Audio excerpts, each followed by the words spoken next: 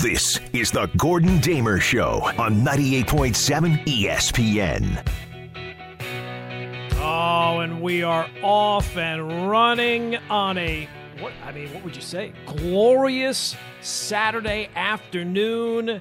It is June 5th, and it feels like June 5th. Where was this last weekend? Last weekend, nothing but rain. I'm sitting out in my patio having a little adult beverage because the weather be damned. I know, you're not going to hold me back. But it's nice to see the sun out today. How you doing? How you feeling, people? It is the Gordon Damer Show. It is 98.7 FM, ESPN New York. And look, how much do you need? How much do you want? Because we have so much to run through over the next 3.5 hours. We'll take you to 6:30 Islanders and Bruins pregame then. Of course, the number, 1-800-919-ESPN. I am on Twitter, on Instagram, at Gordon Damer. Most importantly, though, right here for the next 3.5 hours. And as I said, tons to go through with the NBA playoffs on the station here the last couple of days. The night show, Larry and I have not been on the last couple of nights. So basically, we had the Knicks season end on Wednesday. And I haven't been able to really talk about it with you, Knick fans. And look, it's not a shock. We kind of saw it coming, right? It's not that much of a surprise. You saw Game 3. You saw the way Game 4 went. And you knew that Game 5, it almost felt like it was a replay, right? Like MSG was just replaying the game, even though it was at the Garden. It's amazing what they can do with the technology. It's the exact same game, but they were somehow able to change the venue. So we have a lot to go through with that series. We have a lot to go through with the next season. And then, of course, it's the offseason, where probably the majority of the show might be focused when it comes to the Knicks talk. So those three areas, series, season, offseason, probably could take up the next 3 hours. But as if that was not bad enough on a beautiful, glorious Saturday afternoon, we have to talk about the old New York Yankees. And hear me out. I know you're going to say, you're just saying these things, this is just a hot take. And I might be going out on a limb here, but it kind of feels like the Yankees stink. Maybe it's me. It's almost, what I noticed last night? It's almost like having a combination of bad hitters, slumping hitters. It's almost like that's not a good way to maximize offensive production. I don't know if it's true, but it seems that way. Having a bunch of guys who can't even hit 200, it almost seems like that's not a good way to try and score some runs. So you'll have anger, you'll have frustration, maybe some rage at times. And at least part of those feelings, that anger, the frustration, the rage, at least for me, is when I hear people, callers, media people, kind of diagnose why the Yankees are where they are. And where they are right now is kind of sunk. It's June 5th. And for the optimist, maybe even the realist, they would say, there's plenty of time. Well, maybe in other seasons. But I can say this with a high level of certainty. Unless something dramatic happens with the team that is constructed as of right now, the Yankee season is just about over. And that's hard to say on June 5th. But you've had a large enough sample size to see that this is not working. And you've had enough time to watch the reaction of the front office. And the reaction, at least so far, has been, let's ride it out. So we have a lot of stuff to get into with the Yankees and the Knicks, the NBA playoffs, the Clippers win, setting up really kind of a fascinating Game 7 there between the Clippers and Mavs, so we'll get into that. We'll look ahead to the Nets series, which opens against the Bucks tonight. And it doesn't seem like, I think that maybe after tonight, the opinion juggernaut will start to roll. I'm already on that opinion juggernaut right now that the Nets are going to roll through this Eastern Conference. But we'll see if eventually we are going to kind of all come together in that realization. But it doesn't feel like everybody's there just yet. So we'll get to that in a little bit as well. And a net picks and chill pick to avoid this week, which is it was not a fun experience for me this week with my selection. But we'll get to that before we get out of here at 6:30 tonight. But let's start with the Knicks. 1-800-919-ESPN is the telephone number, because the Knicks, especially on these weekend shows, they have been the story in this town. They've been the focus of the shows here on the weekend. They've been the story of the city. Their season, their playoff push, their series against the Hawks. And I guess we'd have to start with the most recent, and that would be the playoff series. And I guess the main takeaway is, now that you're sitting here 3 days after the season has come to an end, I think we all kind of went into this playoff series, whether you expected the Knicks to win, whether you're hoping the Knicks could win, whether you're doubting the team. I think that at this point you would have thought that, all right, the reality of the situation set in, the season is over, and you can kind of look hopefully to the offseason and kind of look back on the season and see what an incredible regular season it was. And I think that everything that you preface the Knicks year with now, you have to preface it because it was such a contrast between regular season and postseason that anytime you talk about the positive regular season, you have to point out it was a regular season. The regular season was great. The regular season was a joy to watch. But the postseason, the playoffs, were just such a disaster. You finally got the playoff experience you wanted, and that experience, there's no other way to say it, was a nightmare. The Knicks were completely outplayed, completely outclassed, and you'd have to say it, completely outcoached. They were out everythinged. And I do think that when you sit there and you watch basically a replay of games 3, 4, and 5, there's no other takeaway you can have. I mean, people might want to try to paint a rosy picture, and I can see that if you look back to the regular season, as I said. But when you factor in the playoffs, which we all kind of had expectations, and my expectations were not high for the postseason, the only thing I wanted to see, and I said this repeatedly, was as long as the Knicks don't go out and embarrass themselves in the postseason, well, then I'll feel great about however things end. If it ends in 5, if it ends in 6, if they're able to win, no matter how you go about it. I had no level of expectation that the Knicks had to win the series or do this or do that. All they had to do was not go out there and be completely exposed. And that's exactly what happened. They got exposed. The regular season success got exposed. And it would be one thing, again, if they matched up against the Bucks or the Sixers or the Nets. That was not this. This was the matchup you wanted. And I will still say, it's still the matchup you should have wanted, even knowing how it turned out. Because you weren't beating the Big Three. You weren't beating Miami. And not only did you not beat the Hawks, you got embarrassed. So I'm sorry, Knicks fans. This is not going to be a safe space. This is not going to be a comfort zone. This is going to be a fact territory or something more catchy than that. This was a matchup that should show you where you match up. And talent-wise, it got bad and it just kept getting worse. Like in games 1 and 2, you were in it. And you felt good, especially after game 2, right? But as the series went along, and this is what happens in the playoffs, right? Teams get to singularly match up against their opponents over the course of a long series. You get to really dive into them. And as the series went along, the teams focused more on each other. The Hawks got better, and the Knicks got worse. I mean, there's no other take to have. Game 3, you scored, 94 points? Game 4, didn't crack 100. And Game 5, season on the line, back at home, desperate for a win, you scored 89 points, and it was painful. Offensively, it was painful to watch. It was painful to see how they could not score. And we'll get to the individual players. But between games 3, 4, and 5, man, there were no adjustments. There was no, turn things around in this way or that way.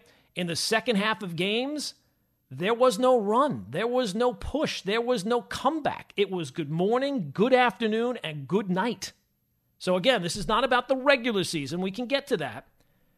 But when you're talking about the playoff series, the positives that you might be able to cobble in your mind are not really positives.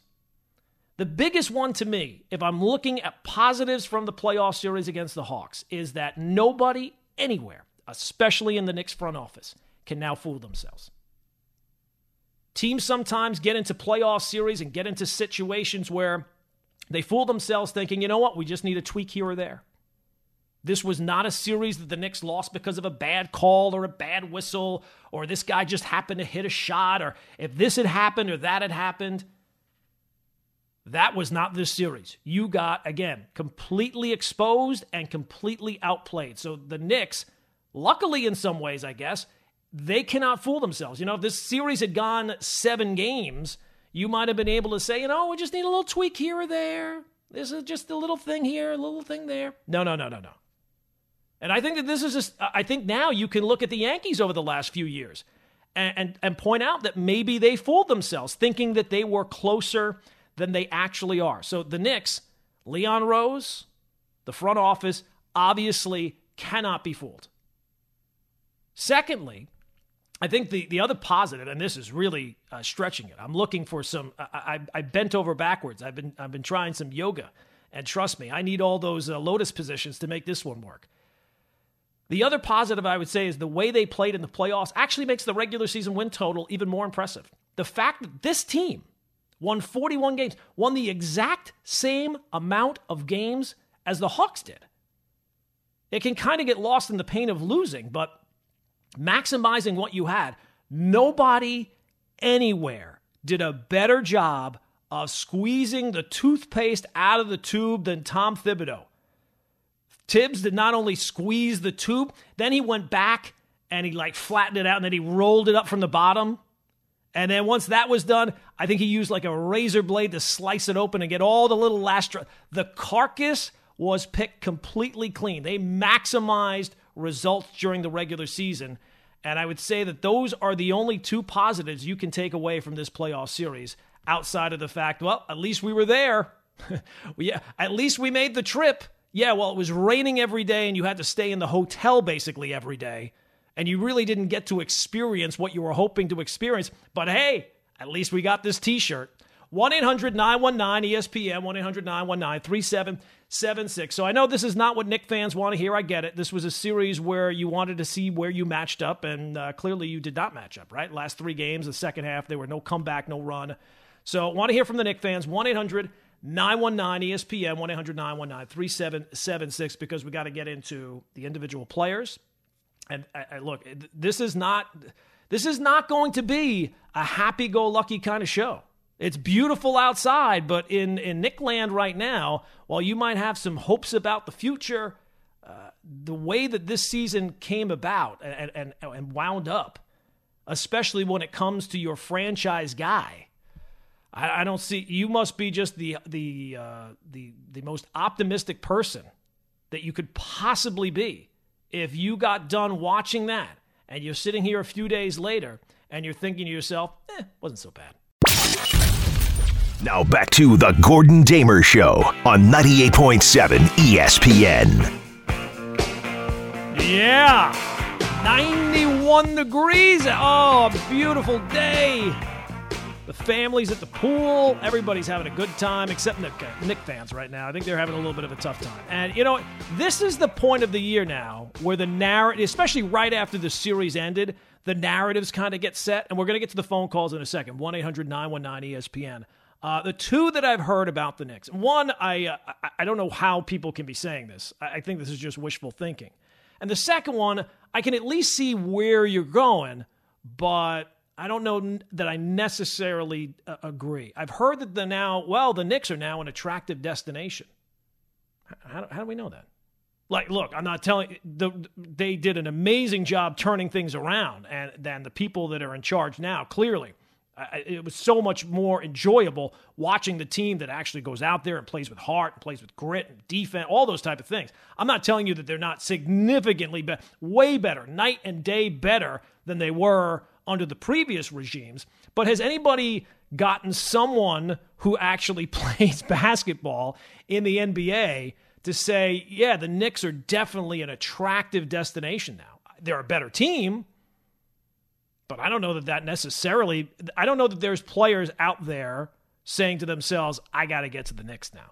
That's what attractive destination. There are more functional destination, but attractive destination, I don't know that. New York, we here. I would. Well, that's great. He is here. That's fantastic. And they represented themselves this year. I don't want it to be all negative. So much better than any team here, basically the last decade or so. But I don't know that necessarily makes them an attractive destination. The second thing that I've heard is that, well, now the Knicks have laid the foundation. I guess I kind of agree with that, but it just kind of depends on what you mean by laying the foundation.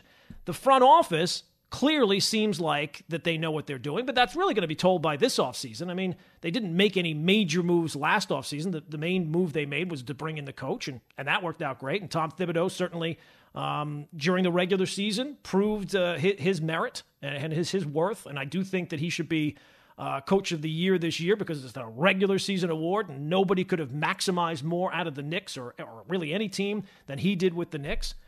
But when you say about laying the foundation, I would think that kind of means about the roster. And again, I hate to paint a negative picture, but when you see how your superstar played and didn't play, I don't think that there's anything on the Knick roster that is set in stone. Let's put it that way. There's no piece on the Knick roster that I say, well, you know what? That guy's here. That I'm not moving that guy. I think you have to have a much more open mind than that. So we'll get into the struggles of Julius Randle and the rest of the Knicks here as we move along. But let's get some phone calls involved. 1-800-919-ESPN, 1-800-919-3776. Let's start things off with Cullum is in the Bronx. Cullum, you're first up on ESPN New York. Gordon, what's up? Listen, I'll stay with your point with we'll not just wax poetically about the regular season. Let's talk about the playoffs. I can give you positives about the playoffs. Okay. We have our answers. We went into our playoffs and we have the answers that we needed. We walked into the playoffs thinking Randall was a high 2 in a number 1 player or a number 2 player. Now we know that he's a low 2 at best, and we know he's a 3. With R.J. Barrett, with Emmanuel Quickley, with Obi Toppin, we have our answers with them. They're young, and they're young, and their needle is pointed upwards. No matter how high you think they're going to go, I'm not talking about all-stars, superstars, or anything like that, but the needle is obviously pointed upwards. So that's a good answer. That's an answer. Everybody else pretty much on the team right now, it was all on one-year deals. The only people we have left besides that is obviously Mitchell Robinson. He looked promising. He's still a productive player. He can come back and let's see what he can do after this injury. And pretty much everybody else, I'd say Derrick Rose is probably a likely candidate to be brought back, and maybe Alec Burks. But other than that, everybody else is off the team. You have all the money. The foundation is there. There's not a foundation to really be there, but I'm saying... Yeah, but I mean, you're still saying that the best... The foundation is be ready to start. We could start here. All right. This is the better position we can possibly be in, I think, that I could imagine. And I wasn't worried about the playoffs because I knew we weren't winning anything. It didn't matter when we got bounced out. You know what I mean? You didn't look like you belonged. That was the issue. I mean, you didn't belong against the Hawks. And the Hawks, that's not one of the top 3 teams. And I'm not saying that you expected to even maybe win the series because I didn't. I was hoping, but I wasn't expecting it. I don't know how you can say that the foundation is set when you're admitting that the young players, you don't necessarily forecast that they're going to be all-star players. Maybe they will at one point, but that's kind of hard to predict right now.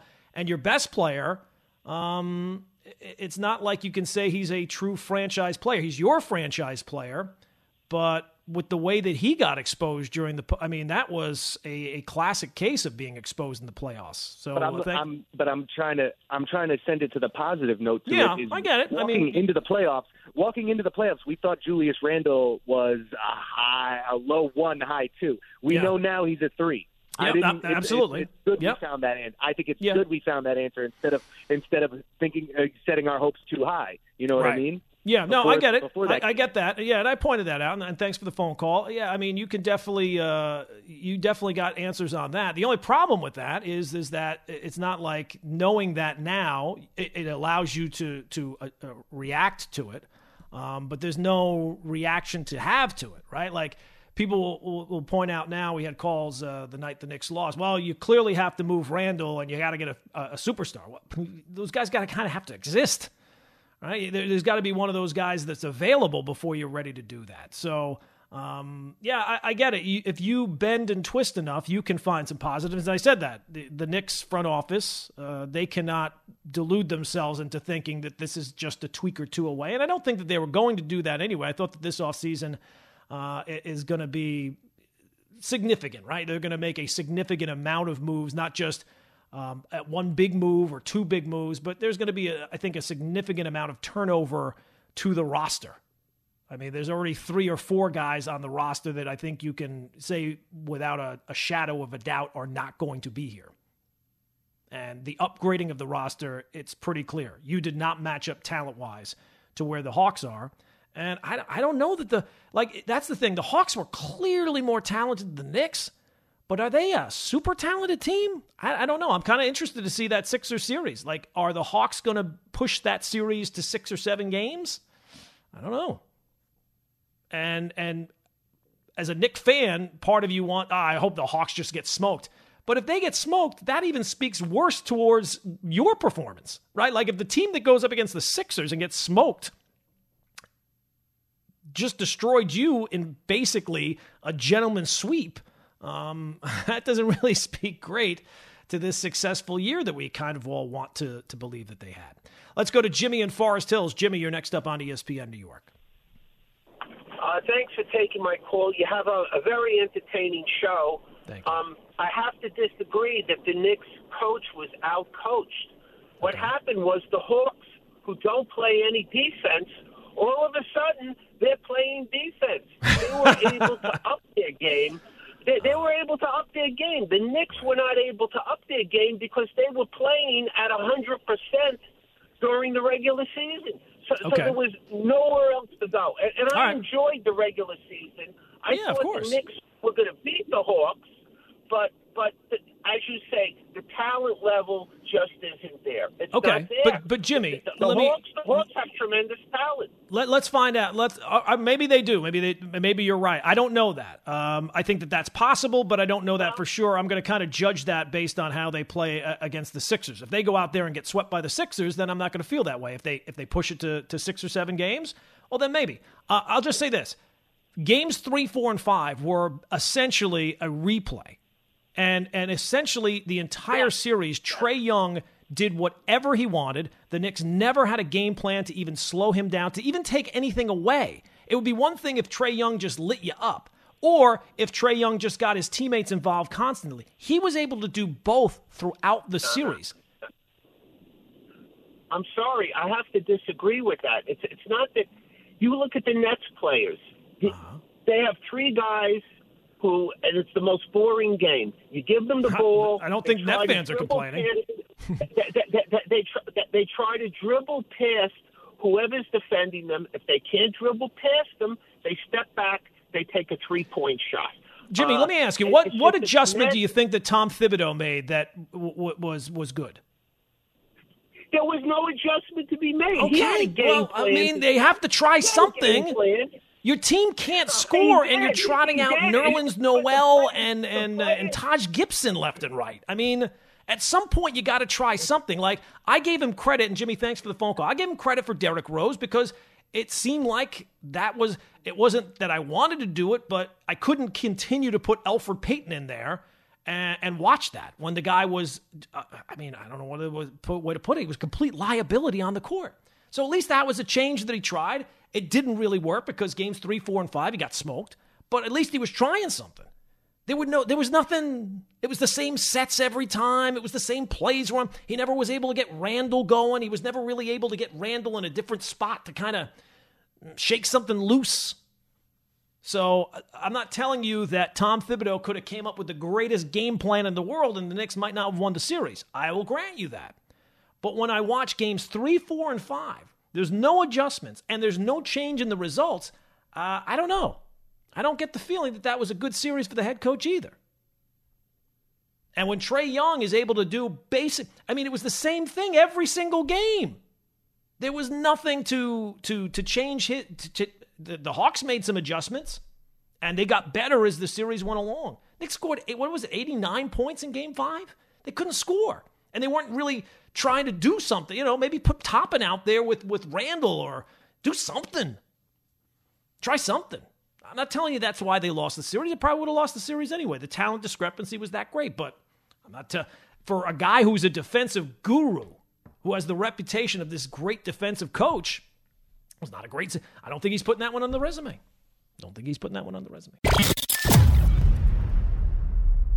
This is the Gordon Damer Show on 98.7 ESPN. Oh, my goodness. It is the Gordon Damer Show. It is 98.7 FM, ESPN New York, 1-800-919-ESPN. And look, if you think that I am negative, I'm pessimistic about the Knicks, stay tuned for that second hour when we get into the Yankees. That is going to be, that's going to be a ton of fun. Can't wait for this Saturday night watching the Yankees go down flailing against the Red Sox. But we've been talking about the Knicks now that the season is over, and I think it's a good time, right? Because the season ended on Wednesday. You've had a couple of days to digest it, and certain things in the moment, sometimes the anger and the frustration, you're not thinking rationally, right? You need a couple of days to cool off and think back, and I think that I don't really find myself being angered or frustrated per se over the series because it was clear the Hawks were just a much better team. It would be much more, it'd be tougher to deal with if it were like game one, right? Like you lose on a last second shot. That's a tough one to take, and that takes a while to get over. When you watch games 3, 4, and 5, you just kind of have to like clean off your hands and be like, all right, well, let's get ready for the offseason, because they were not winning that series. So, but I do think that you have to kind of dive into the individual players, and I think that the especially with as much change as expected, to look at the ones that you are expecting to be part of next year, right? We were talking about the narrative out there is that the Knicks have laid the foundation, and I guess it just kind of depends for me what you mean by that. Like the front office, yeah, I think the front office is better than anybody they've had here in a while. I have some confidence in them, but this offseason is going to tell the tale there. They haven't done anything major as of yet. And the coach, like what I got out of the coach in year one, and the regular season was fantastic, and it was nice to – it's almost like, I brought up this point the other night when the Yankees were turning the corner in, I guess it was like 92, 93. When they would win a big game, they would play Twisted Sisters, We're Not Going to Take It.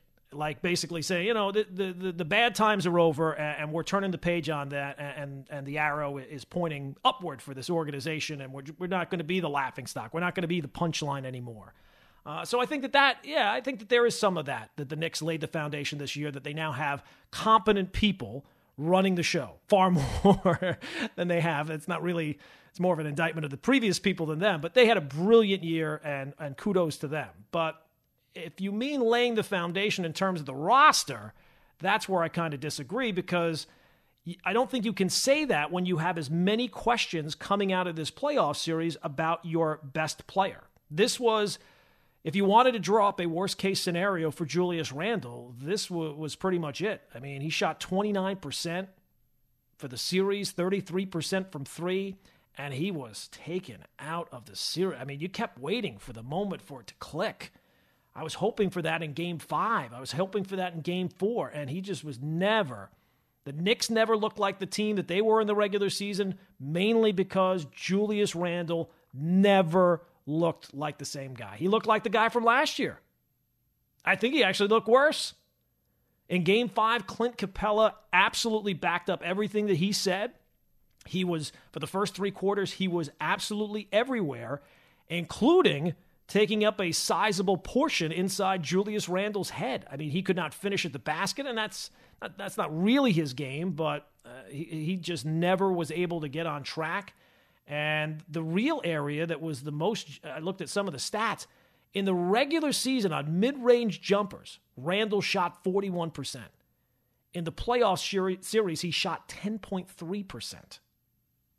That is jarring. So I did not, going into this series, there's always things that you can kind of never predict. I never envisioned that his postseason would be able to diminish what he did during the regular season. But I got to be honest, I kind of think that it absolutely did that. Like if we're all saying that the playoffs proved that he's not he can't be the number one guy. He's either, a low 2 or a high 3. That's how bad it was. Now, I get his teammates didn't help very much. I get that the roster has to be improved to, a lot. But to me, this series was all about Trae Young doing whatever he wanted and Julius Randle not being able to ever get going, never being able to make any real adjustments. It was tough. It was a tough watch. And now you kind of have to deal with that reality because I don't think he's going anywhere. Now, the contract question, that's going to be out there this offseason. What you do with that? Do you let him play out the final year of his deal? Do you sign him to the 4-year extension? I think that at least the takes that I've heard, even if the Knicks were to offer him the 4-year extension, he might not take it. I don't know necessarily that would be the worst thing in the world. He's your guy. And until you can find a way to get someone better than him here, you kind of got to ride with who you got. But I do think that the playoffs were so bad for him that it did kind of diminish. And it does make me kind of question, was the regular season the outlier? Was that almost a bit of wishful thinking that, sometimes a guy has huge improvements and then you kind of expect, well, this is the new guy. This is the way he's going to be from this point forward. And that's not always the case. Sometimes there's a regression, and I would be a little worried about that when it comes to Julius Randle, that maybe the guy we saw during the regular season this year and the guy over his career, right? I think he was the oldest guy to ever win Most Improved Player or something along those lines. So there might be a reason for why it might be a little wishful thinking to think that going into next season, well, Randle will just go right back to the guy he was in the regular season or some form of that. Maybe that's the outlier that will never be reached again. You have to at least question it after these playoffs. 1-800-919-ESPN is the telephone number, 1-800-919-3776. Let's go to Spike, formerly of Jersey, now in St. Pete. Spike, what's going on, pal? Good afternoon. I think you beat us by 1 degree today. You're 91 there and 90 here. There you go. I'm happy for you. So here's what I feel. First of all, props to Cullum in the Bronx and Buddha and the terrific young callers. Very impressed by the knowledge. This wasn't very difficult. You talk about songs. There was an old song by Marilyn McCool and Billy Davis Jr. called "You Don't Have to Be a Star, Baby." Sure, of course, to be in my show. Right, and Julius Randle just took it upon himself to try and be a star. He tried too hard. He met the competition. What bothered me more than that, nothing really bothered me, though. I got to tell you, honestly, I was bothered. The end result, I'm contradicting myself, but they weren't a 4th seed. They were probably the 15th or 16th most talented team, which is the bottom, that got into the playoffs, and the seeding was erroneous. It just was. The record indicated they got the seeding because of the tiebreaker. You always meet your match. Now, here's what you see. I see maybe 3 or 4 keepers, and then the 2 outside keepers at veterans minimum, which would be Rose and Taj Gibson, if Rose will take that. Now, I'm not so sure. I think he loves Thibodeau, and I think he's made plenty of money. But you never know. Can't get in anyone's pocket. Taj Gibson's a terrific 15-minute-a-night player because he's fundamentally sound, and he's the clubhouse guy. They got to make a move. I've heard a lot of banter and theories and Dame Lillard and Kawhi Leonard. Why don't you get Michael Jordan to suit up? Right, this sure. This stuff doesn't happen. It rarely happens. Now, there are extenuating circumstances with the families and his career. Look, Thibodeau, was he out-coached? Yes, he was out-coached. This is what he had. He didn't have much talent. He maximized the efficiency of his players. We saw deficiencies that were glaring. You watch every dribble, as we all did. We were enthralled to run home or stay home and watch the Knicks games. It was a wonderful season. They were spent at the end. So what do? Do you keep an R.J. Barrett if the deal on the other end is worth it? R.J. Barrett, to me, and I think I have a pretty good eye. He's played about 100 and some odd games. He looks like he'll be a very functional player. He looks like he's pretty good shape, albeit you never know with basketball injuries. He's durable. He's learning on the job. The two rookies they drafted this year, Toppin came on very late. He's very athletic. He, more than anybody else, missed a point guard because there were no pick and rolls for him. Quickly, it looks like a bench player. I see a lot of John Starks in him, and I see some, what's the kid's name? Trae Young with the floater and the shot, pull the trigger. But there's not much there. Now, I'll leave you with this, and thanks for the time. I have never was a Mitchell Robinson fan. I didn't dislike him. I just thought guys like Knowles did more, even though he was smaller, and he was probably a better shot blocker. Robinson, I didn't see much else than batting balls into the 15th row. He'd come out for the weave, stand there, and he didn't do anything with the ball. Not that Knowles did, but what I was really impressed with in that last game, or next to last game, Knowles got fouled, and I think he made 8 out of 8. Yeah. That's pretty good, you know. Yeah. So what we have here is an overachieving team with a lot of salary cap. And Colin explained it to me last night. You don't have to match the money if you have the cap space. So go shoot for the moon. Go, if you can get Dame Lillard, I want him for 5 years already. By all means, get him. And if he can convince Kawhi Leonard, who put on a masterpiece performance last night, masterpiece, he wouldn't let his team lose. And that's it. You know, we enjoyed our basketball this year, and this year could go sideways, or it could go up, or it could go down a little bit. It remains to be seen. I'll tell you one thing, Gordon. It's up to these guys that we touted all year how wonderful that front office is. They can't fail us now. Yeah. Well, the regular season, Spike, thanks for the phone call. It was Tibbs' show during the regular season. Now it's about the front office. Mitchell Robinson, to me, I would not be surprised if the Knicks do make a move this offseason that he would not be back. That would not shock me at all. He obviously was hurt a lot this year, and it just doesn't seem like he kind of meshes up with Tibbs. It just feels like, you know, it just has no offensive game. I think he wants to try to have an offensive game, but it doesn't seem like that has meshed so far. So I would not be surprised all that much if he is not back here. There's going to be a lot of turnover. I think there kind of has to be a lot of turnover with this roster. And look, I'm not again, I don't want to make it out like the regular season. The enjoyment you got from the regular season, having a team to watch meaningful games the entire year. A lot of times the meaningful games ended for the Knicks in November the last few years, not this year.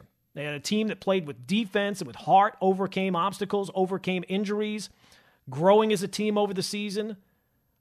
But what I think you saw was that they were gutty and gritty and hardworking, and gutty and gritty and hardworking teams, they don't really last in the playoffs. The playoffs are about, in the NBA, or about talent or about star power. And the Knicks got to go find some. And there's not a ready-made place to go get them. I know people are saying the Knicks are now an attractive destination. I don't know. Maybe it's because I've been burned from so many free agent watches in the past. Until it happens, I'm kind of a little skeptical that it's going to happen. But yeah, they definitely have to upgrade the talent on the team. No question about that. Let's go to Carol is in New Jersey. Carol, you're next up on ESPN New York. Hi, Gordon. How are you? Carol, how are you? Fine. Absolutely fine. You know, I thought that Derrick Rose gave it a valiant effort. Yes.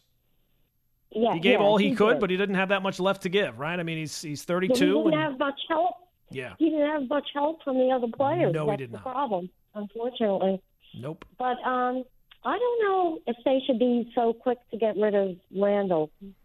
I think maybe they should hang on to him for a little bit longer, but that's just my opinion. I don't know. Well, look, Carol, and thanks for the phone call. I think they're going to, because I don't think, again, like it's like, say, well, we're going to move him. Okay, well, what are you going to get back for him? Like, even if you think that the Randall this regular season was a bit of a fluke, I mean, where are you going to find someone better than that, right? Even if he does regress some, I think he was probably, even with the regression, I think he's a top 30 player.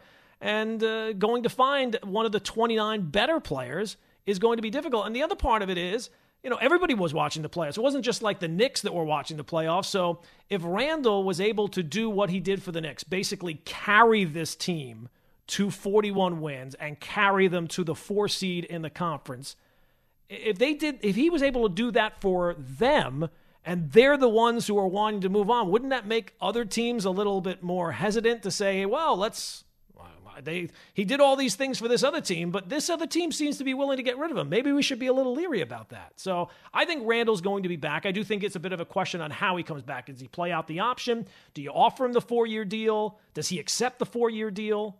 The Knicks have a lot of cap space, so I would think that how you go about building your team is still a bit of a question, but it's a little disappointing that the playoffs ended in such a way where I would not say that there's one concrete thing on the roster that under no set of circumstances am I moving. There's not one guy on the team that I would say that about, and that includes Randall. I don't know what other way to put it.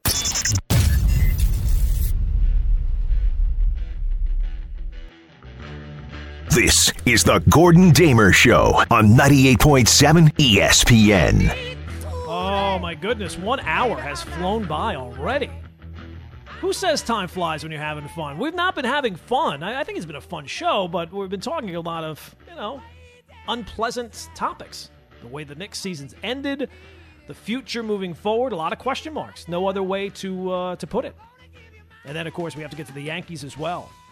The Yankees have scored 215 runs in 58 games. That is their fewest through 58 games since 1990. And their .228 batting average is their lowest through 58 games since even before I was born, 1968. Oh, my good God. It has been that bad. And I feel like I've been shouting this from the mountaintops for a long time. The offense stinks.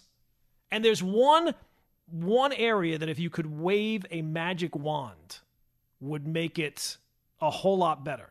And it's not the one that people are focusing on. People keep focusing on, they got to put the ball in play. They're fundamentally flawed. No, it's none of those things. None. Are you not watching? Maybe people just aren't watching. I don't know. All right, so let's continue with the Knicks. 1-800-919. ESPN is the telephone number. I did want to touch, the NBA playoffs are fascinating to me in individual series. Not all the series are fascinating to me, though, but a couple of them are. Obviously, the Game 7 Clippers and Mavs, that is going to be fascinating. And as a Knicks fan, I think I know what I'm rooting for. I guess I have to root Clippers there, even though this outside possibility, if the Clippers were to lose in the opening round, maybe Kawhi Leonard all of a sudden says, you know what, I need out of here. It's almost like the Lillard situation. Like, okay, let's say that happens, and let's say he does want out of there.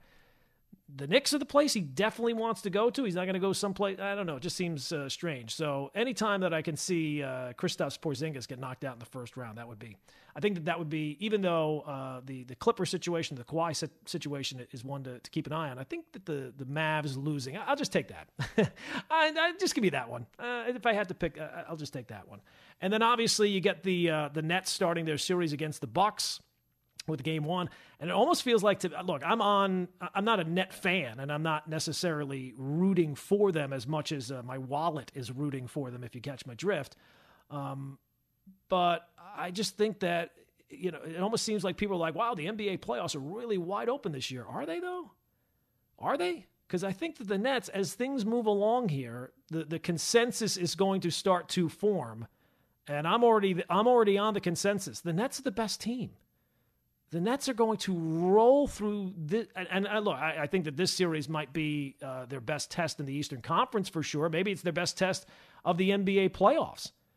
But I just take a look at those three guys. I mean, those three guys are so talented. You could go through NBA history trying to find a team that's got three guys that are as talented as that. And I'll tell you one thing, whatever teams you come up with, they're not playing in the NBA playoffs this year. And I don't think that team is the Bucks. So to me, tonight is almost I think that you have to put the Nets, if the Nets are not going to win, I think that you have to see how they respond under pressure. And I'm not even convinced that they're going to really be, that there's going to be a crisis point in the Eastern Conference. But if you can force that, I think you have to get obviously in front in the series. And if you don't win Game 1, it becomes a little bit more difficult to get in front of the series. You're going to now win 2 games against the Nets to put them down 2-1. I think that for the Bucks, they got to prove tonight that they can hang with the Nets. And I expect that they might be able to maybe slow them down. I just have a hard time believing that any team is going to be able to slow them down enough and then also be able to score with them. I just find that very hard to believe. I got to kind of see it to believe it. So that will be an interesting game one there, absolutely for sure. And then, as I mentioned, the Sixers and Hawks series is going to be fascinating just to see, are the Hawks far more talented than I think they are? I think they're talented, but I don't know that they're necessarily going to match up with the Sixers, even with the Sixers banged up. Now, if they do, that might make me feel a little bit better about where the Knicks are at. But if they go out there and lose in 4 or 5, well, then that makes me feel even worse about where the Knicks are, because the Knicks were nowhere close to the Hawks, and if the Hawks are nowhere close to the Sixers, geez, there's a lot of work to be done. 1-800-919-ESPN is the telephone number. Let's go out to Jimmy is in Rahway. Jimmy, you're next up on ESPN New York. Hey, Gordon, man. Listen, Spike hit the nail on the head when he was talking about point guard player, or lack of like a workhorse point guard, especially for Obi Toppin. Like the Knicks never. I mean, you think about our runs: John Starks, Chris Childs, Charlie Ward. We never really had. You even Jason Kidd. No, he was haven't had a point 50 guard years forever. old. Yeah. And it's Damian Lillard. As much as Kawhi Leonard, that'd be amazing. And we're grasping at straws here, but I think that's the play. So I want to play it. If you're Neil O'Shea, right? Because the Knicks can't stand to say, "Oh, we'll give him this."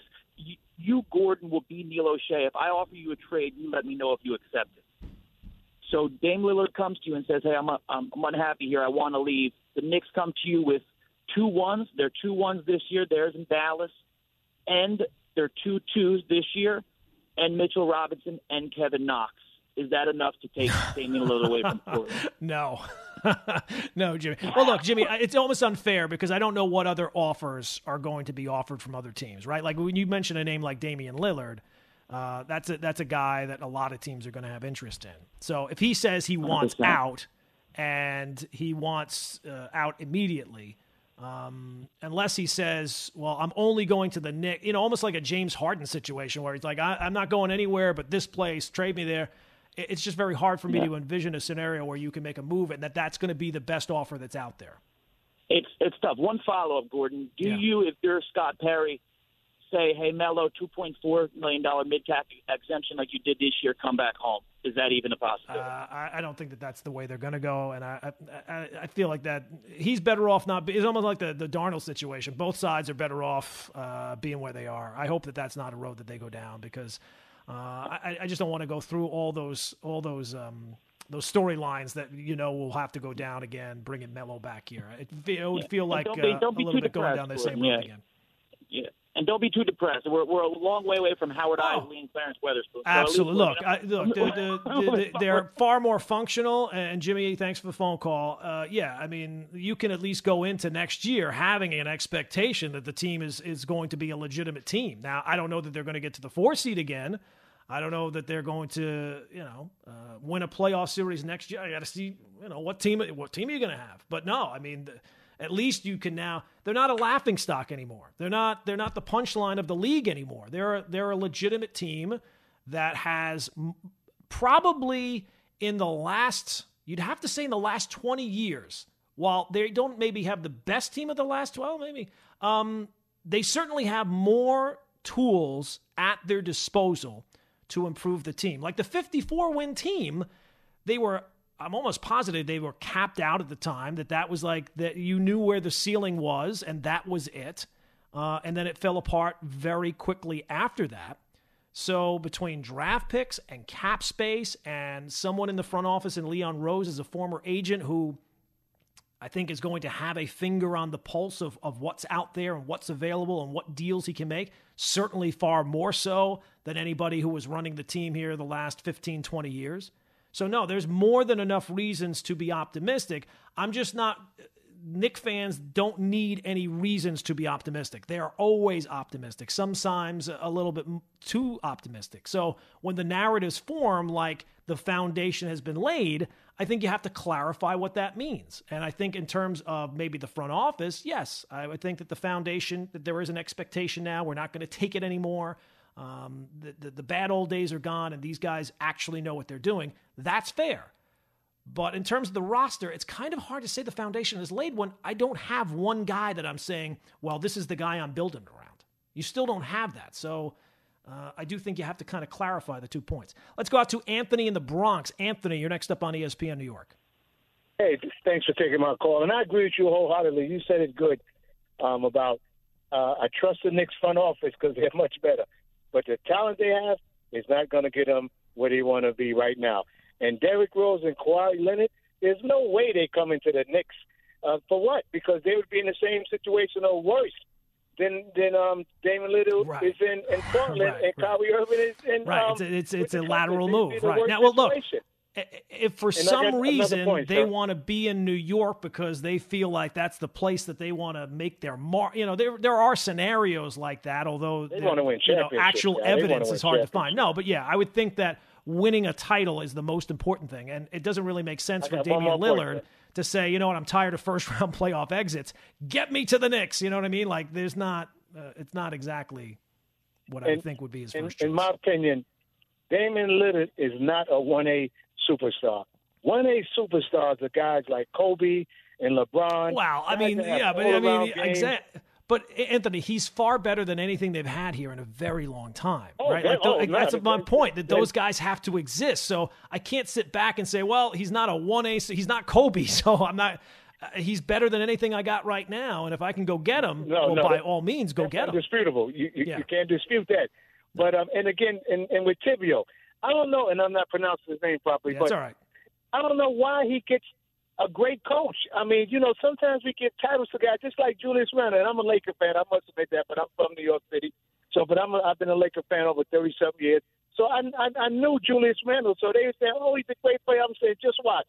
Watch when the playoffs come. And with the coach, based upon his records in Chicago, based upon his relationships in Minnesota, how is he a great coach? Well, I think people are Anthony. I think people are judging him on what he did this year. And look, are there questions about him in the postseason with his reputation? That might be fair. But he essentially took a team that won 20 games last year, and they had no major changes, and they won 41. You got to be fair. He did. He got more out of this team than anybody thought was possible. What's that? He couldn't make adjustments in the playoffs. Well, look, I'm not telling you it was a perfect job. I don't think it was a perfect job. And Anthony, thanks for the phone call. But, you got to be fair.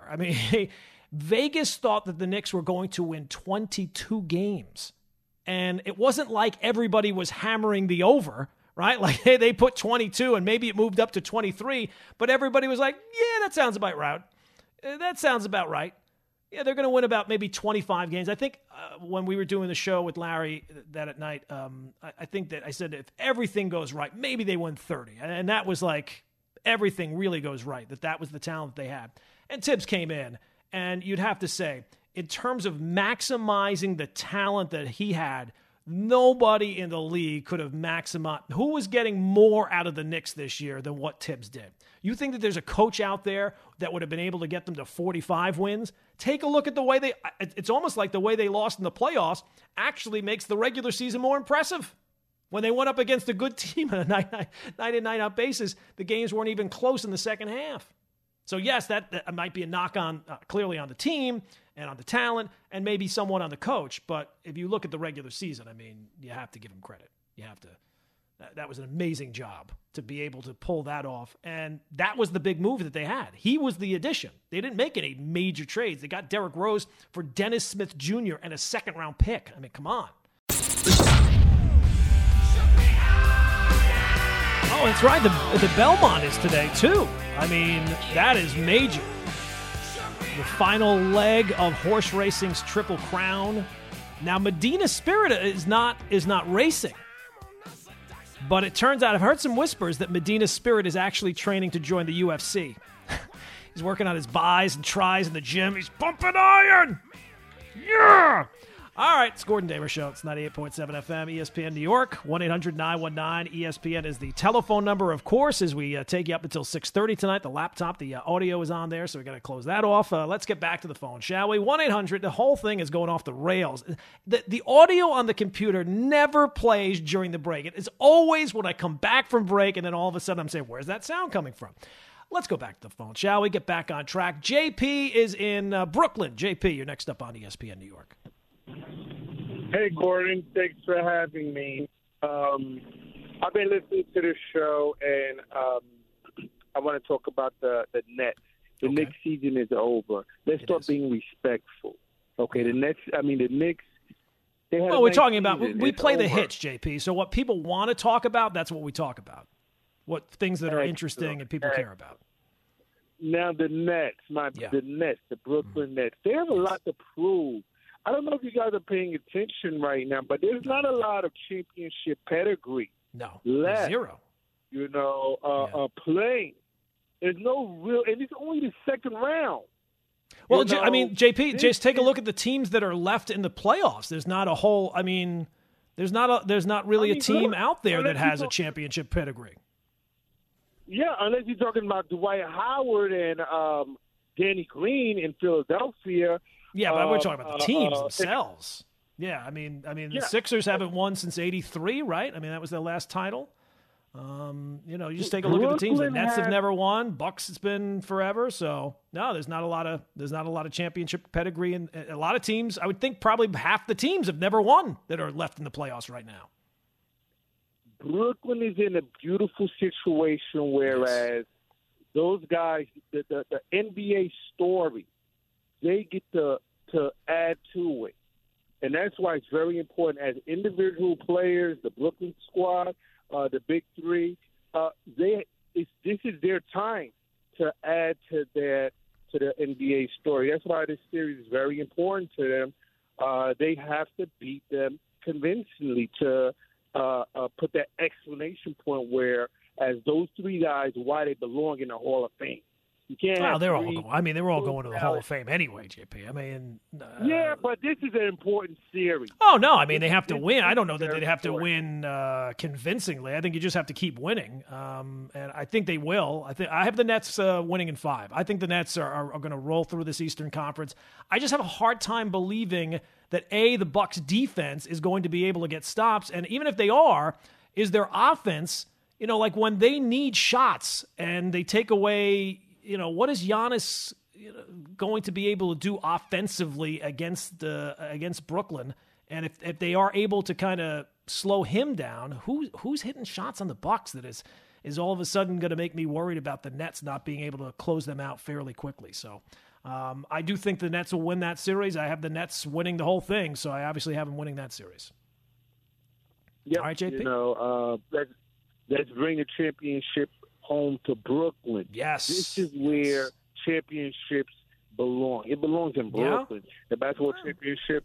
It's been a long time since Brooklyn's had a championship. Yeah. I mean, might be. Look, it's amazing. And JP, thanks for the phone call. It's amazing that even with the Knicks season being over and the Nets rolling through the playoffs like they are, I'm sure at some point there's going to be, and if they do win a title, I'm sure that there will be interest there. I would guess they have a parade, and I'm sure people will show up for the parade. It's amazing that the level of interest still with the Knicks, with their season being over and the Nets season still rolling along and looking as promising as it is, that the interest level is still 90-10 one way. And I would just say this about two things. One caller before said, the Nets, the way they win is boring. The Knicks, if they had one of those guys, if they had two of those guys, they would be dancing in the streets. You might say it's boring because it's not your team, but if it were your team, I don't hear any Net fans complaining about the style of play or anything like that. Now, I don't know that many Net fans. JP was the first one that's called today, but you know what I'm saying. The second thing is that I've heard some fans, and even, I guess, some media kind of compare the Knicks season. Well, you have to lay the base first. You have to lay the foundation. And look what the Nets did. They made the playoffs that first year. They got knocked out. And then they got Kevin Durant and Kyrie. And then this year they got James Harden. I don't know that that's really a sustainable blueprint. Like hoping that all of a sudden 2 of the top 15 players are just going to all out of the blue decide that they want to come to your team. Like, I don't know that that's the way you go about building a team. Now, look, it's worked for Brooklyn, but I don't know. It seems like a lot of teams try to pin their hopes to that kind of blueprint, and it doesn't. They're the one exception to the rule. And I don't know that that's necessarily a sustainable blueprint. Just kind of, let's put some things together and then hope against hope that one day 2 of the best, 10, 15 players in the sport all of a sudden decide, this is where I'm going. And I know at the time they talked about the Nets culture and they loved this and they loved that. boy, for loving that culture, they couldn't wait to break it up, get rid of the coach, trade off these players for those. It's worked. Every team would gladly trade places with where the Nets are at right now. I just don't know that it's a sustainable plan, that one that you can repeat other places. Let's go back to the phones. 1-800-919-ESPN is the telephone number. Let's go to Barbara's on Staten Island. Barbara. Hey there. Hey, Barbara. How are you? I'm great. How are you? Good. Got a couple things to say. Okay. And some of the things were said. And the Knicks, they're still good. Okay. But I'll tell you that Trey kid, he needs to get out of the NBA. Needs to leave the NBA. He's very cocky. Mm-hmm. Huh? He needs to leave the NBA. Cocky. Okay. He does. He needs to go back and play street ball because that's how he plays. Well, I don't know. He seemed like he did pretty well. Nah, and his attitude, you know, little kids wanting to be basketball players and seeing him the way he plays. Well, wait a second, Barbara. People, in fairness to Trey Young, people were chanting F you to him in an arena, like 15,000 people. A guy spit on him. Well, that's because he made a smirk. Wow. He so that punishment fits the crime. He smirked one time, you know so we could spit on him and chant F you. But you know what? It seems like it doesn't seem like the punishment fits the crime there. No, he's just very cocky, and even Clyde Frazier said the same thing. The Knicks sounded. In fairness, Barbara, the Knicks came across as pretty cocky as well, and then unfortunately, not like the Hawks. They weren't able to back it up. Because of him, that's why the Knicks he was better. did what they did. Right, he was better though. Who was better? Trey Young. He sucks. He sucks. He ate you for lunch. He ate you for breakfast, lunch, and dinner, and then mixed in a brunch every once in a while. He ate you alive. What are you talking about? Did you watch the series, Barbara? Yeah, that's not that. You see the way he plays? That's not basketball. Well, they had the logo on the court. Kids had to play basketball like that and have an attitude. Well, I mean, look, attitude. So. I mean, he does carry himself with a certain level of confidence. I'm not going to say that I agree with all the parts of his game, but I don't know. He seemed like a pretty sensational player. And if we want to criticize the reactions of people, and Barbara, thanks for the phone call, I think we could point out the Knicks fan. Again, it's amazing you have an issue with the way Trey Young acted, and not with the Knicks fans were chanting "F you."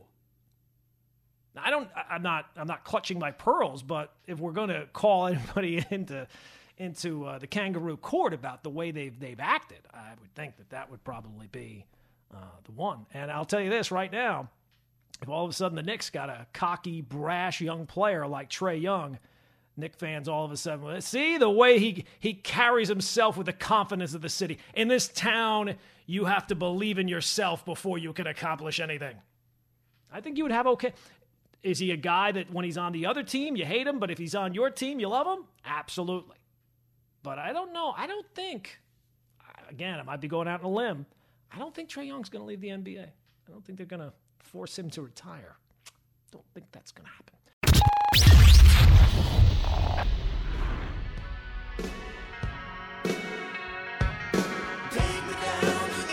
This is the Gordon Damer Show on 98.7 ESPN. All right, already 2 hours have absolutely flown by. Now, if you're just joining us, I can kind of understand, right? Beautiful day outside. You're having fun with the family outdoors, having maybe some drinks, sitting by the pool.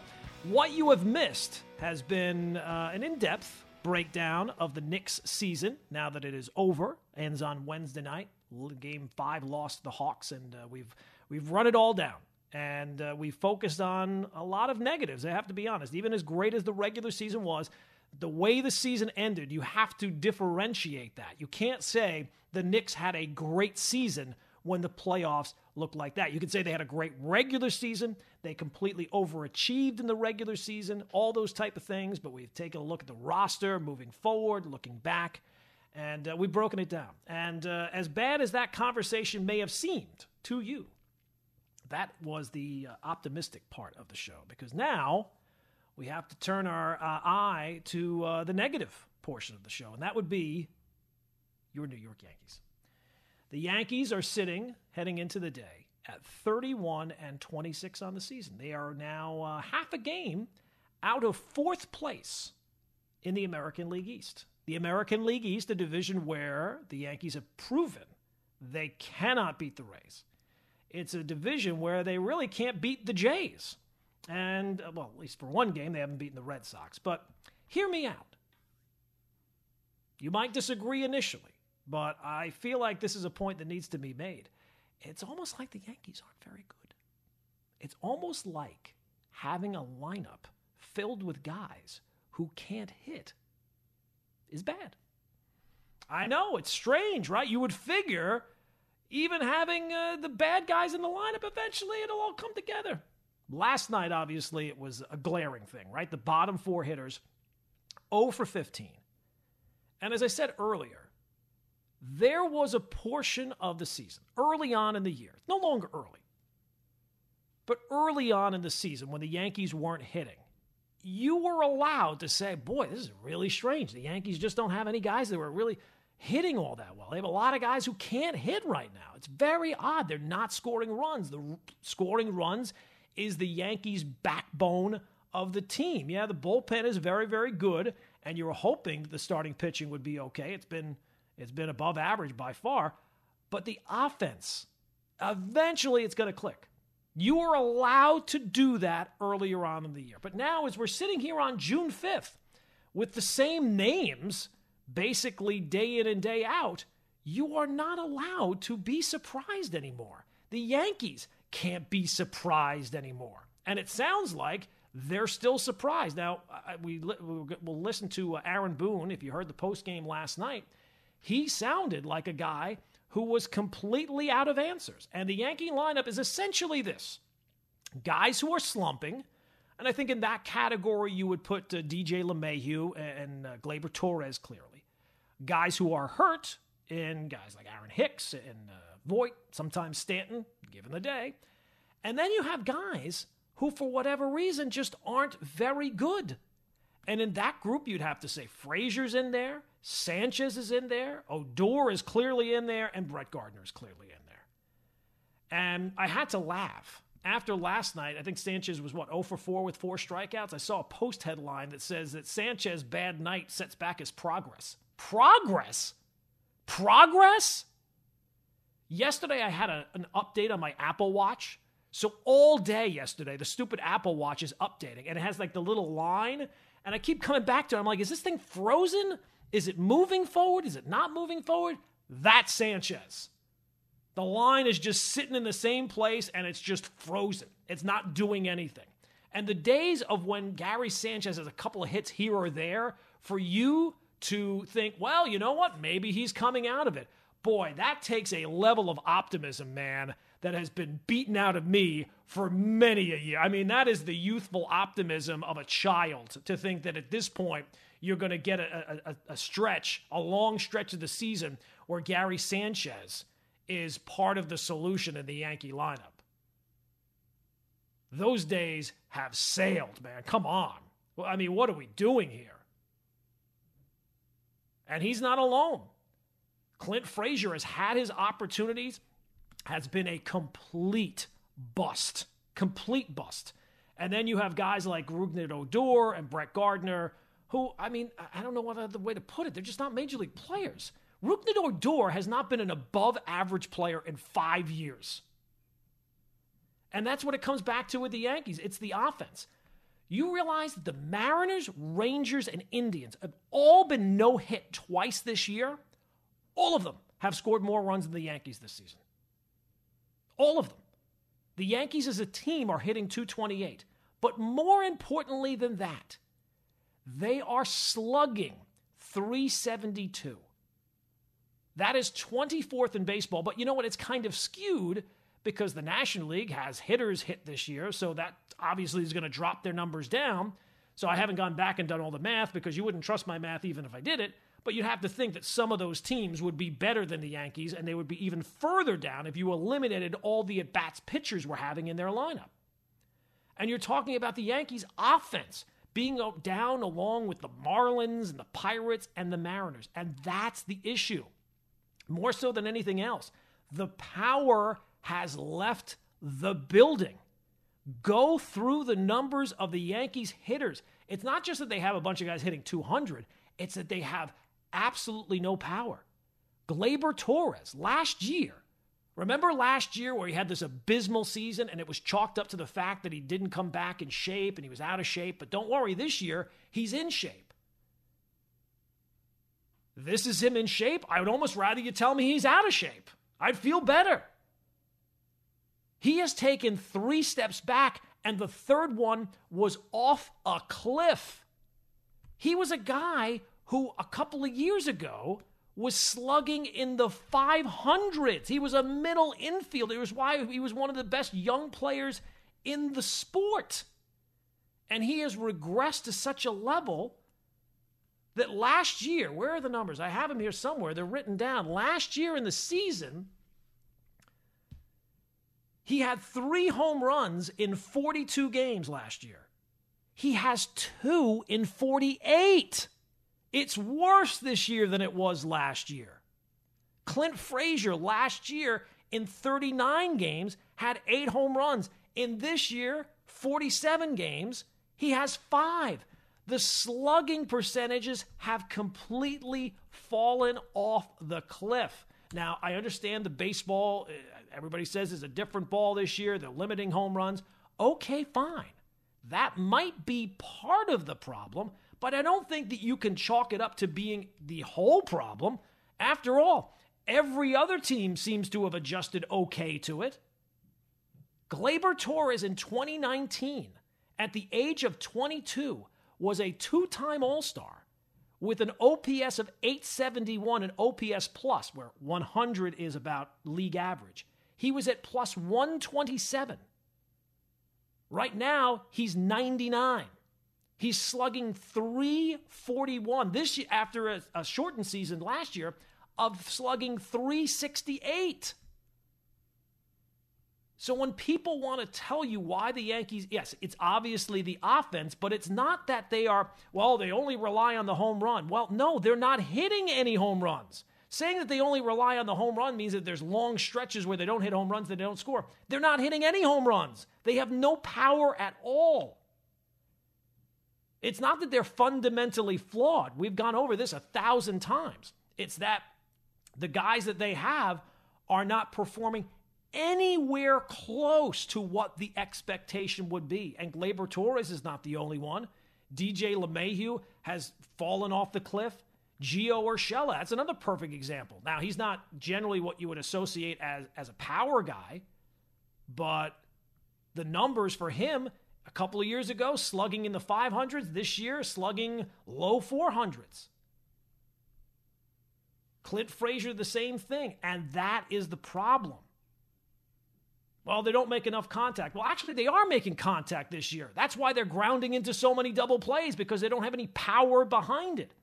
Well, they strike out too much. No, actually, they are striking out less this year than they are in past years. And again, who has struck out the most this year? The Rays. Who has struck out the least this year? The Astros. Well, you know what? The best teams, one of them strikes out the most, one of them strikes out the least. It's almost like strikeouts is not a good barometer of good offense or bad offense. It's the power. And until they figure that out, they are sunk. So, as I said, Aaron Boone was asked about it last night and seemed at just a complete loss. Here's Aaron Boone. Do we have the cuts of Aaron Boone from last night? Here's Aaron Boone in the postgame being asked about, the Yankees not scoring any runs basically every single night. Well, he's always capable of being tough. Obviously a hard thrower, cutter, split, curveball. I actually thought we had a lot of good at-bats from especially the top half of the order, and got ourselves into some situations where we had a chance to score, just couldn't get that big one tonight. So, he was able to hold us off enough there. But, when you're not hitting a ton of long balls, you gotta be able to cash in when you get those opportunities. I keep hearing about all these good at-bats. Could you imagine when they have some bad at-bats? What it must look like? Oh, my God, these are the good at-bats? Where are the bad at-bats? Because I'd like you to point those out. We have one more from Aaron Boone. Well, I thought they, especially the guys out of the pen, I thought threw the ball really well for them tonight. Again, strikeouts are a part of this, and we got to, continue to work hard, especially in those situations when we have some traffic. I thought a lot of good at-bats, especially in the first inning where Gio ends up lining out to end that inning. So we just got to keep building off some small successes we're having and hopefully break through here. Yeah, it sounds like a guy who's really got the finger on the pulse there. I mean, the lack of offense and the lack of power is troubling. But you know what? The one thing that's actually more frustrating than that is it almost seems like, and Boone's the one that's going to catch the heat for it because he's the one that's out front. It almost seems like the organization is kind of content to just kind of ride it out, And I know I've been shouting this for a while, the luxury tax threshold, the luxury tax. That's what it is. It seems like they are content to let this season go down, however it will go down, and not make any moves. And there could be a situation where you're like, the team is so bad, even moves wouldn't help. There are two glaring areas where if the Yankees just got like entry level, like just a replacement level play out of those two positions, it might actually make a huge difference. Because between first base and center field, so far this year, first base, the Yankees as a team are hitting 174 with an on-base of 273 and a slugging of 258. At first base, a power position. Only the Indians have been worse than that, and I haven't seen the Indians so far this year. I would almost wonder if the Indians are even using a first baseman because they've actually been worse than the Yankees. And then in center field, no team anywhere has gotten less production in center field than the Yankees. 180, 265, and 300. The Yankees, center field of the New York Yankees. And that has just been an absolute hole in the offense. So if you could just find two reasonable players, just don't be the worst, that might actually improve things. But it doesn't seem like they have any intentions of doing that. Because the number one goal, again, luxury tax threshold.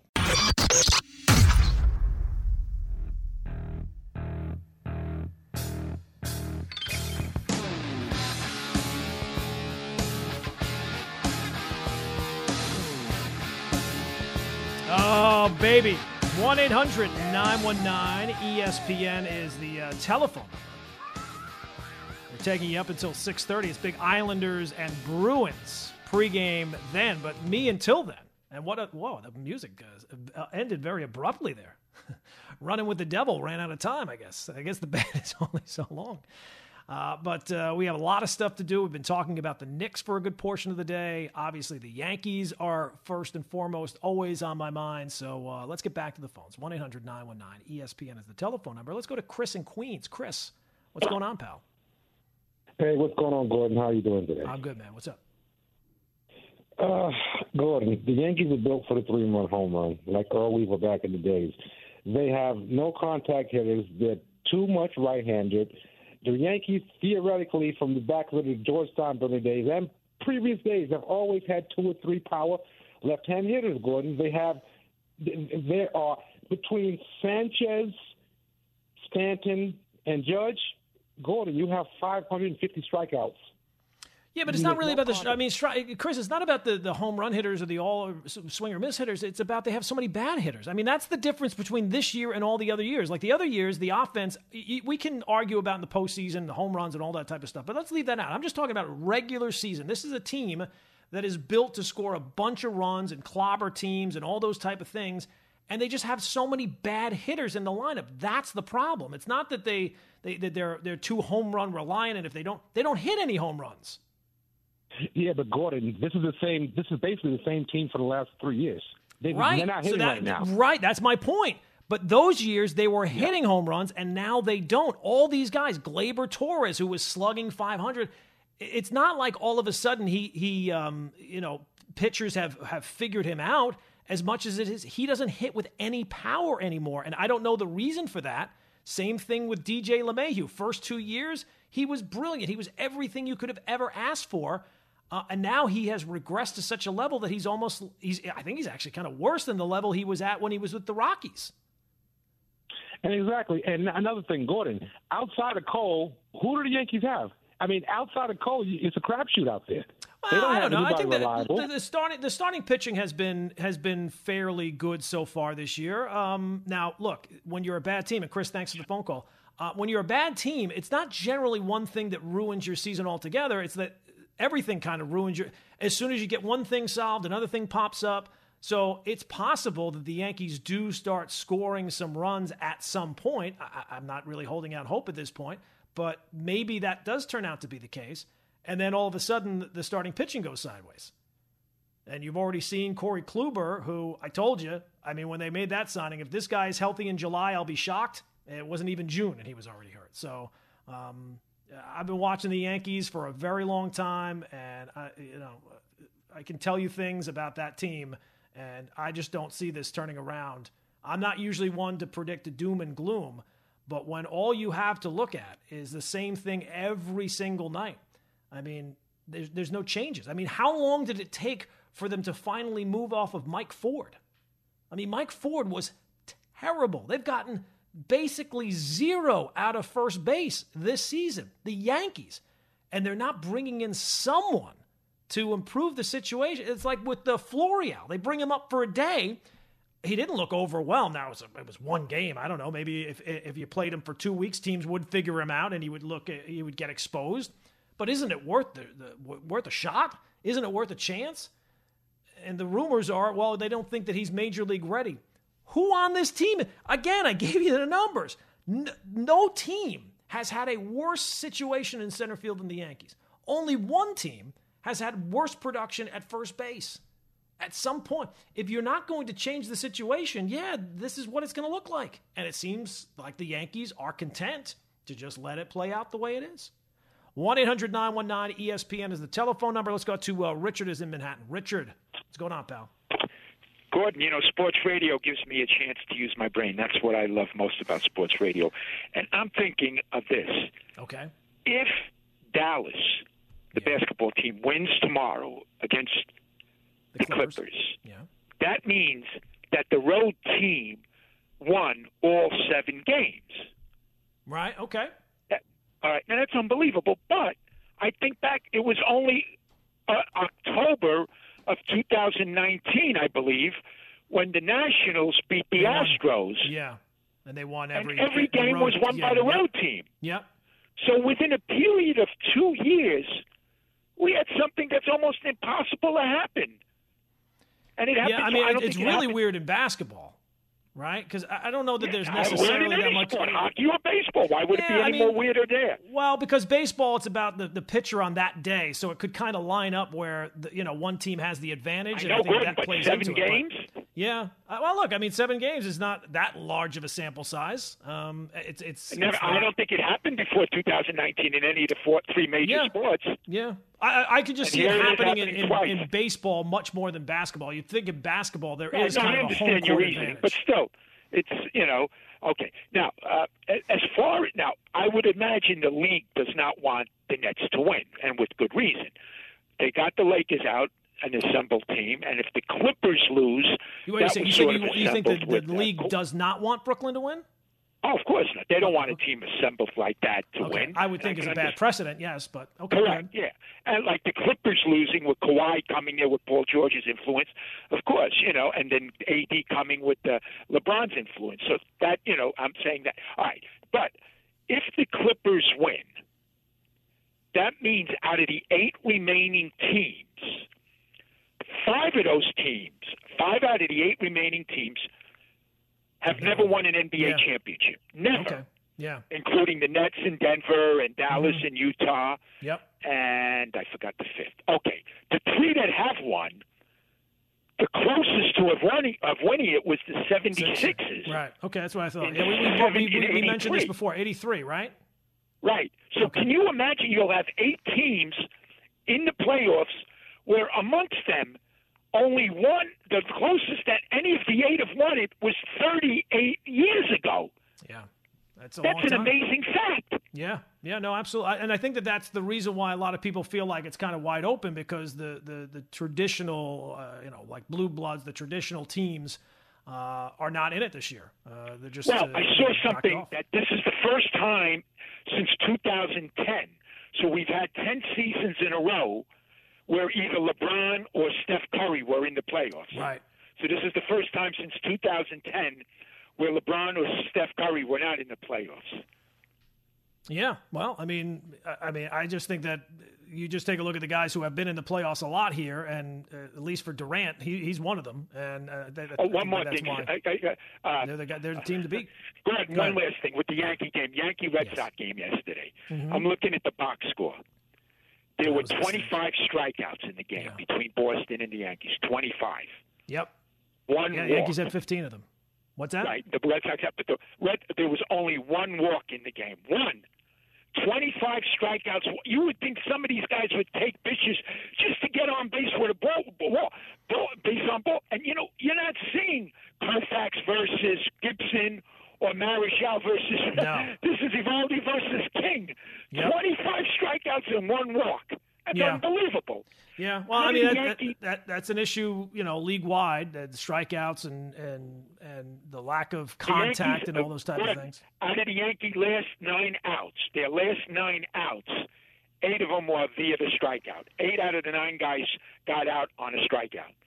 Gordon, always a pleasure. All right, Richard, there you go. Yeah, I mean, look, the strikeouts have not really been the issue for the Yankees so far this year. I mean, it's not anytime you strike out 15 times and you don't score a bunch of runs and the bottom of the lineup is 0 for 500, it's always going to look bad. But that's not really the Yankees have struck out in far. I would much prefer more strikeouts if I could mix in a 3-run home run. I mean, the Yankees never score. They just don't score. They don't put up 10 runs. Even bad offensive teams, they'll have a breakout game. And I thought earlier in the season, you know what? They're just pressing right now. They want to get going. It's now June 5th, and it looks exactly the same as it did kind of on May 5th. At least there was that little blip where you're thinking, all right, maybe things are starting to point in the right direction. They have too many guys in the lineup who can't hit. That's it. That's all it is. It's nothing more than that. It's not about the reliance on home runs. It's not about striking out too much or contact or all these type of things.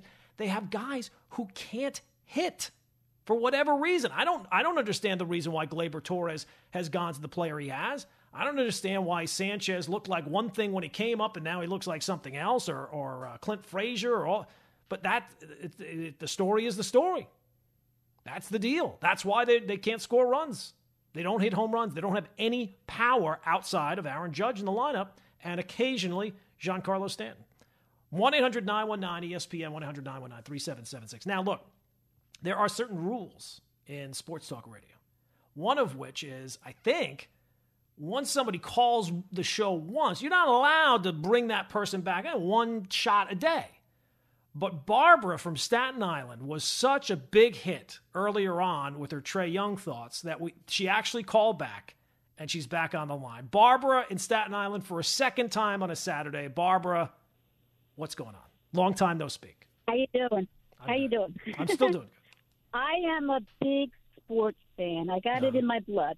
Yep. Okay, now we're going to talk about the Yankees. Okay. Been a Yankee fan since 1977, where we had Guidry, Nettles. Yep.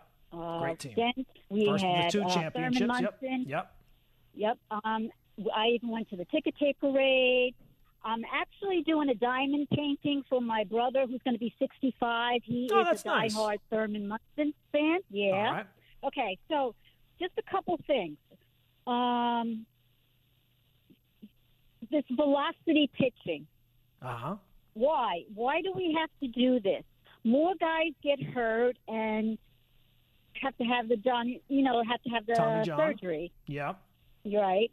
Now they're deciding on changing the pitching mound and move it more than 60 feet, which is like ridiculous because everybody's used to, hitting at 60 feet. Another thing, I had my husband, he passed away. He was a police officer. Oh, I'm sorry, Barbara. My condolences. Yeah, and he had issues from 9/11. And then my son, he passed away 2 years later from suicide. But my son was a good player.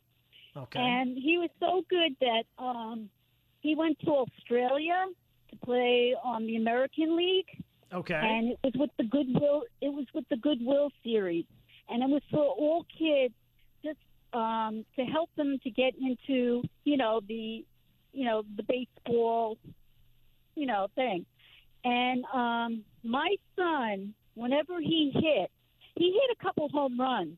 But what he did was he always hit it down the middle, smack down the middle.